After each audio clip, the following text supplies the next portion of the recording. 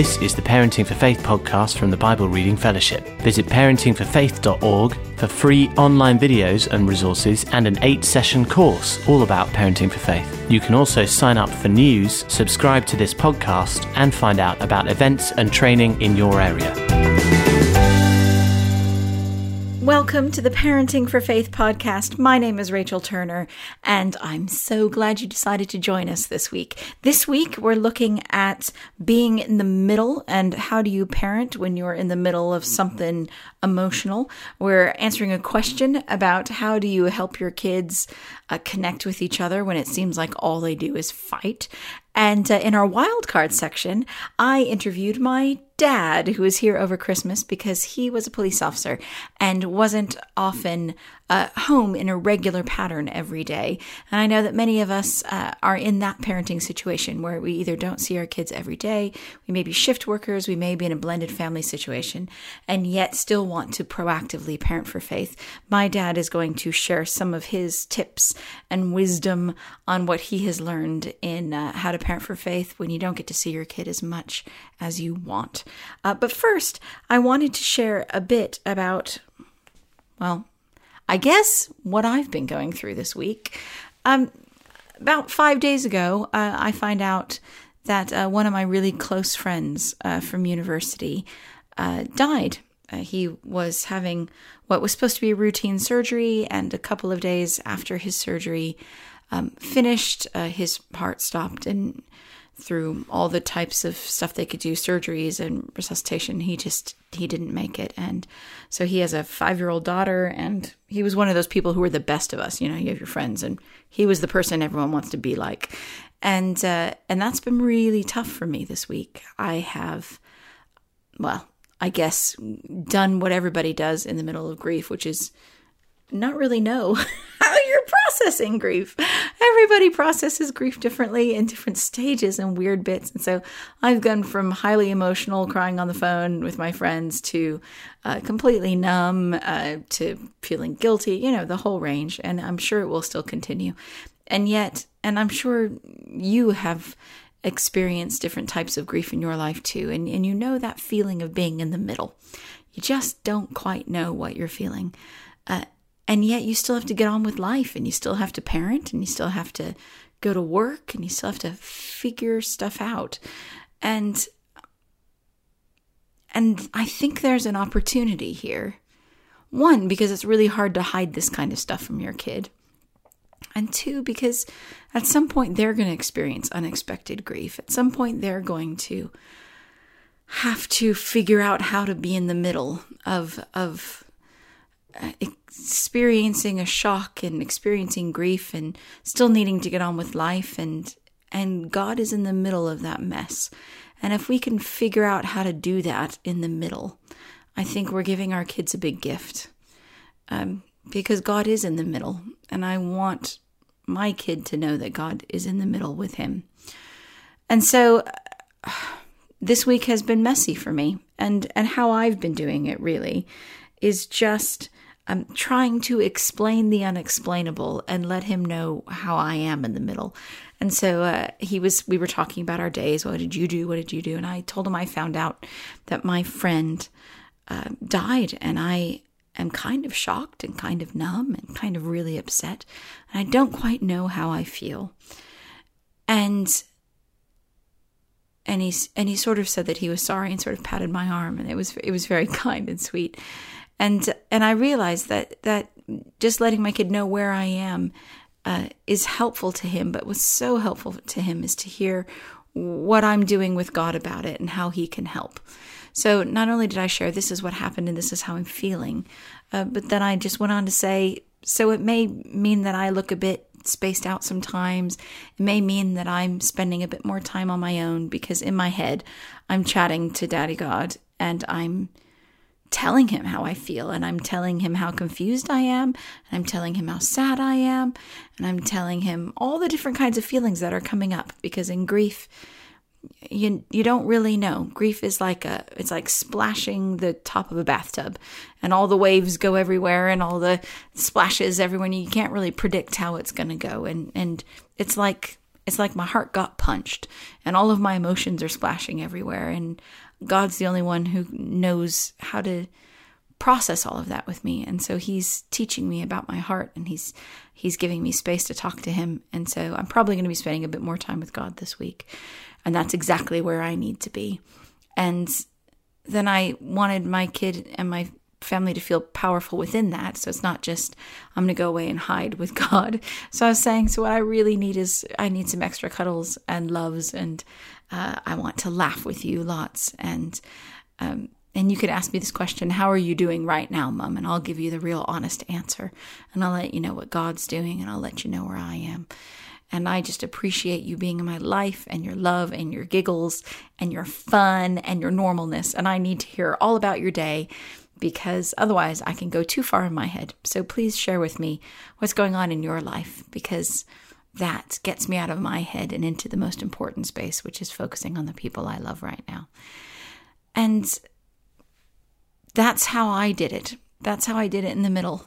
And so throughout this week, I've been in the middle, and my kid has been able to ask, how are you doing? And I could say, I had a good half hour in the morning just grumping at God. And he can say, do you want to play? And I say yes, and we can go on with our life. And it normalizes grief, and it normalizes pain, and it normalizes who God is in the midst of it. Because it's okay to be in the middle. And when we model that for our kids, it gives our children an opportunity to know how to cope with the middle for themselves, because God is in the mess and God is in the middle.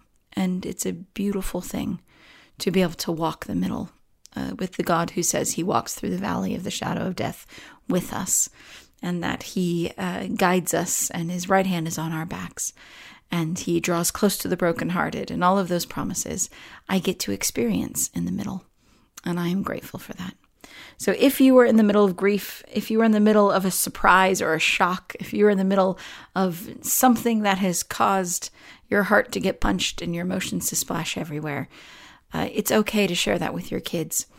I would just encourage you to share them not only what you're feeling, but how you and God are walking it, and what they can do to respond to your season, so that they can be a part of what God is doing in your life.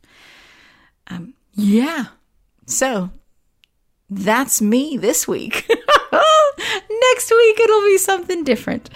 So I think the next section is questions.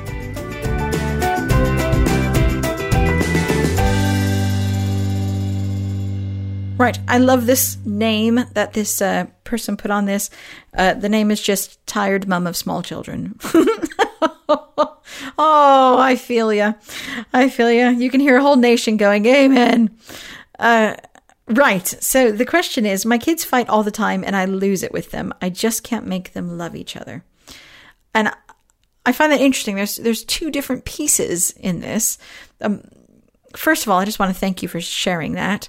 It can be quite vulnerable to say that you lose it with your kids, but you are not alone. You are a mom of small children, and you are doing great. And hear my voice, you are doing great.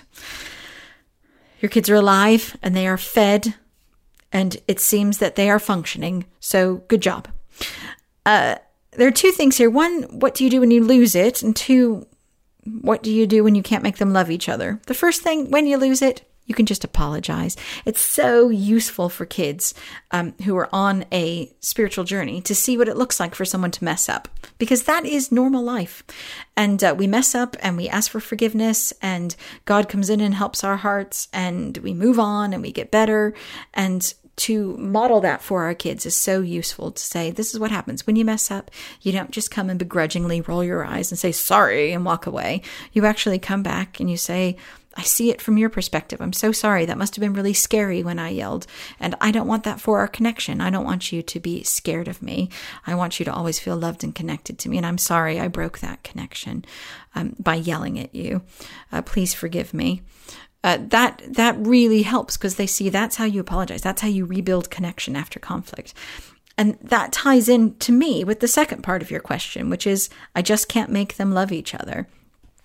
No, you can't control your children's emotions.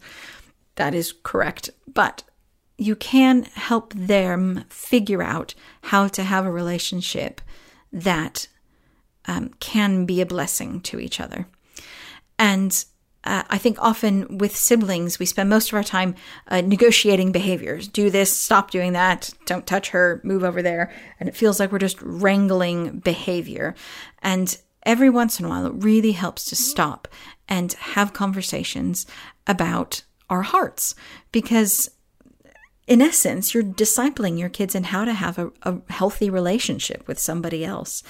And it might not be the closest relationship in the world, but it is a basic relationship with them.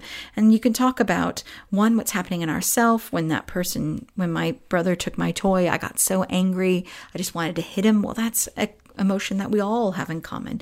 And to help coach them through, what do you do when you have those emotions? Because when you're so filled with rage that you want to hurt somebody else, that's a really interesting thing that happens to your heart. And what does it do to your relationship when you choose to act out of your anger rather than a conversation, rather than trying to sort it out between them? What happens to your heart when you're willing to hurt somebody else? And how do you feel? How's your connection? And how do you fix that? How do you fix that relationship when you've done something that has broken your trust and broken your connection? And for the other person, you can talk about when you took your sister's toy, it made her feel very powerless. And that's an awful feeling, to feel powerless. And that makes people feel very protective. And so how can you do something that can share our power, and we can take care of each other's hearts so that we can learn to live peacefully next to each other? When you can help them process what's going on in their own hearts and help them fix the relationship with each other, that can be really helpful. Rather than us just coming in and sorting out the decision, part of the discipline can be that now we need to fix our mess. We need to fix our physical mess of when we've tipped over things and spilled things, but we also need to fix our relational mess. And right now, your relationship with each other is in a bit of a mess. So how are you going to fix that? How are you going to rebuild trust? How are you going to fix your hurt feelings so that we're not brooding on those and letting those eat away at our heart? We need to fix this mess too. And making that part of our conversation and part of the walking out process of conflict can be really helpful. You can't make them love each other, and it doesn't have to be every time that you work this out, but it is helpful in conversation to help them learn how to manage their own hearts and manage their relationships when you have the energy. And sometimes it can be very long after the conflict. Sometimes just sort out the behavior and then at bedtime have the conversation. But those conversations are really helpful to call back to memory those things, because then you can head it off.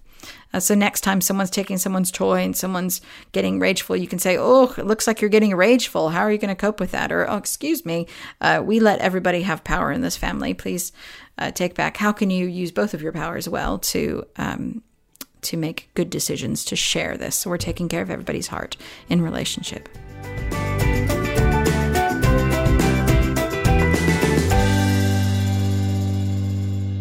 Today's wild card is actually something really special. Many times I hear people who are concerned about how often they see their kids, whether you have a blended family, whether it's shift work, whether you just work away from home and don't see your kids every day. There can be a worry for a lot of us of if I don't get to see my kid, how can I spiritually influence them or coach them? We know that connection is key to spiritual influence, and often connection comes through just being together. And for those of us who don't get that everydayness of life, how do we build connections so that our spiritual influence can grow? And how do we use the most of our time we have, either together and separately, actually? My dad was a police officer, which meant that I often didn't see him for days. And it was quite difficult to find a life pattern that meant it was together. And he was over for Christmas. And so I thought I'd sit down and ask him what wisdom he had for you on how he, as a parent, tried to work out being a shift worker and a parent who really wanted to spiritually invest in the life of his child. Make sure my flippy whippy here is turned off. Nobody should call me. But I was going to call Dad. So my dad is a decorated police officer, over 20 years on the force. He is American. You'll hear my accent. I feel like it's more American when I talk to him. So You'll hear that. He trains in the police academy. He's an amazing guy. We love laughing together. And I just sat him down. So here is a conversation I had with my dad about the wisdom he has for people who don't get to do the everyday, all day with their kids. Because you are working shift work, it's hard. So there's just different things that I've found. First, I must prepare myself. I always felt as a Christ follower, you must be ready yourself for service. So I always made sure that every day I read the Bible to prepare my heart. And I did that since I worked shift work, whatever time breakfast was, I'd always try to make sure I'd read the Bible before breakfast. Is that when I would see you read? So I remember at like 2 o'clock in the morning, waking up when my bedroom was off the kitchen and seeing you read the Bible. And for some reason in my head, I always thought it was after you came home, but it was in the breakfast, wasn't it? Well, then there's never, on a shift work, nothing's ever the same. So sometimes I would read in the morning, but then sometimes because I'm drinking coffee while I'm patrolling in the police car, I'm wide awake when I come home at 2 in the morning. Right. So also it could have been a hard call, calls dealing with children being hurt, or I dealt with all sorts of crimes. Right. To get that out of my head, I would read the Bible so that God would comfort me in my heart, so that it wouldn't that garbage it wouldn't carry on to the next day. So yes, I would try and read in the morning, but sometimes I also taught at the academy. Sometimes I'm working around the house. The honey-do list never gets any shorter. Even on shift work, huh? Even on shift work. In fact, they're going, hey, you're home alone. You can do this. See how that works. Because of shift work I just had to plan times of togetherness with my family. So I would try and take, because I go to work at 3 in the afternoon, or 1,500 hours, that I would try and take Rachel to lunch once or twice a week. Her favorite was Taco Bell, 2 bean burritos, extra onions, and a milk. Not extra onions. Huh? No onions. No onions. I'm sorry. I thought it was extra onions. I guess that was my burrito. So I try and take her to lunch. Sometimes we'd go to breakfast. Sometimes I just snatch her up and we'd go get a donut. So yeah, sometimes I'd bring her lunch and we'd talk. Sometimes we'd go out to eat. There was a time where I actually got to work in the area of her school, so I'd come by with her lunch and we'd eat lunch over the hood of a police car, which our police officers do. I forgot about that. You did. Yes. So that was quite exciting, and then she felt big because of that. The third thing is to live, part of that same thing is make sure that I live an honest Christ follower life in front of my children. Make sure that I'm praying. Even though I worked sometimes graveyard or late swings, where I get home at 200 hours in the morning, I would still be up 4 hours later to go to church. And so with only 4 hours sleep, I still wind up in church. Whether or not I was listening as well as I should is the different thing, but at least my daughter knew that church was important, God was important, and that we were there together as a family. So that I didn't know that. I always thought, interesting. Well, I guess that you created a good enough window that I always thought you really wanted to go to church, and it baffled me why you would wake up 4 hours afterwards to get to church. Right. And even though you fell asleep during almost every sermon, sorry, I don't remember that part. It was so powerful to me in my life that tiredness wasn't an excuse. It did make a massive impact to me. It was worth all of those sleepless nights. What about your sneaky stuff? So I don't know if you remember this, but we had all of these like great one-to-one times, which I think was really valuable because it meant that even though I wouldn't see you for 3 days, I knew that I would then have lunch with you on Thursday or something. So it always felt like I was going to have special time.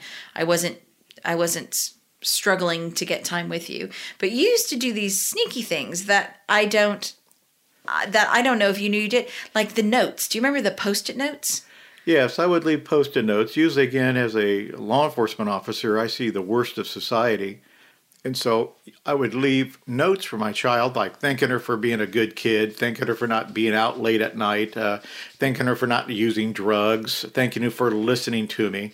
So it's all these type of things that, because I see the worst in society, I'm thankful to God that my child wasn't doing those things, at least without me catching her at it.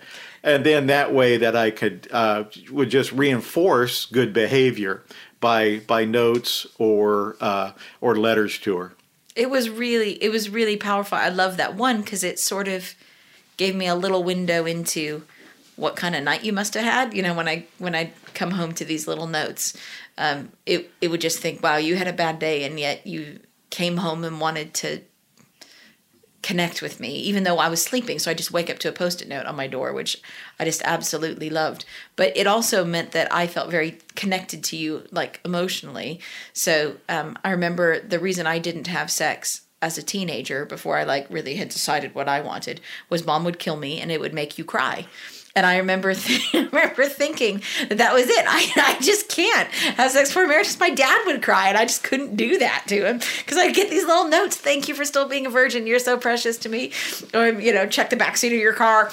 All of these notes. And it just, there's this thing that my choices affect you, and you're grateful for my choices. And that was really powerful to me.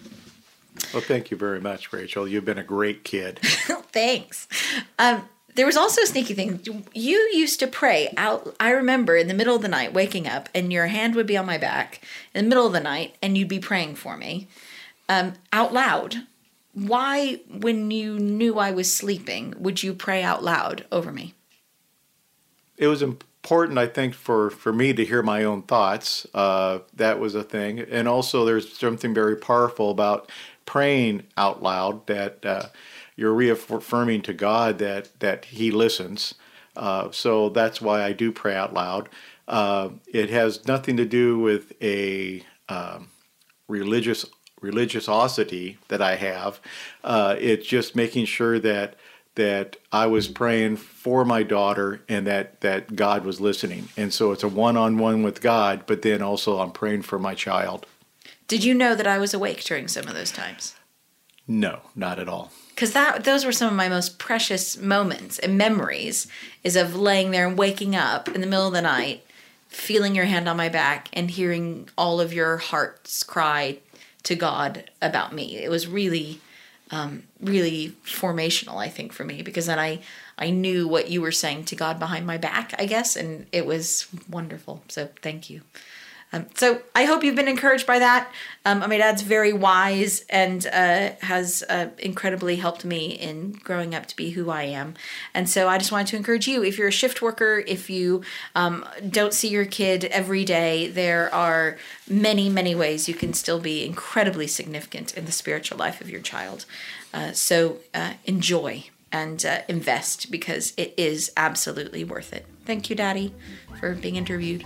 Thank you, Rachel. And finally, a question to get an interesting conversation started with your kid, following on from what my dad was saying about building connection. Because we know from the Care for the Family research that through building connection with our kids, that's where the sort of influence, spiritual influence flows. And so ask this question of your individual children. What is one thing you wish we did more of, just you and me? Have a really great week, and I'll talk to you soon.